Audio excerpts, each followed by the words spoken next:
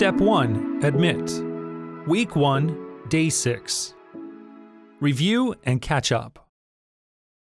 Catch up on any of the regeneration curriculum from this week and answer the following questions.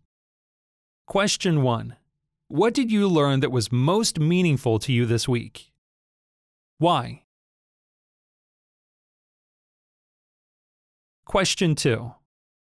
What are some concerns or fears that you have after the first week?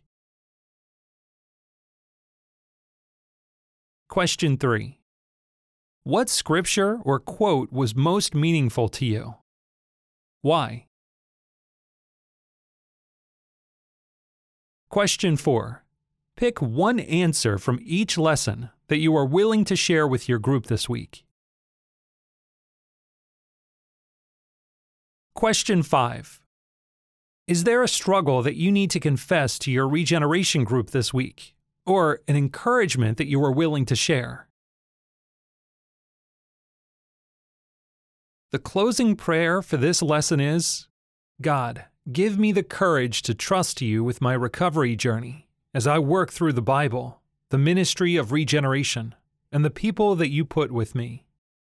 Now it's time to take action. Review Romans 7 verse 18. Practice memorizing 1 John 1 verse 8 if you are going the extra mile.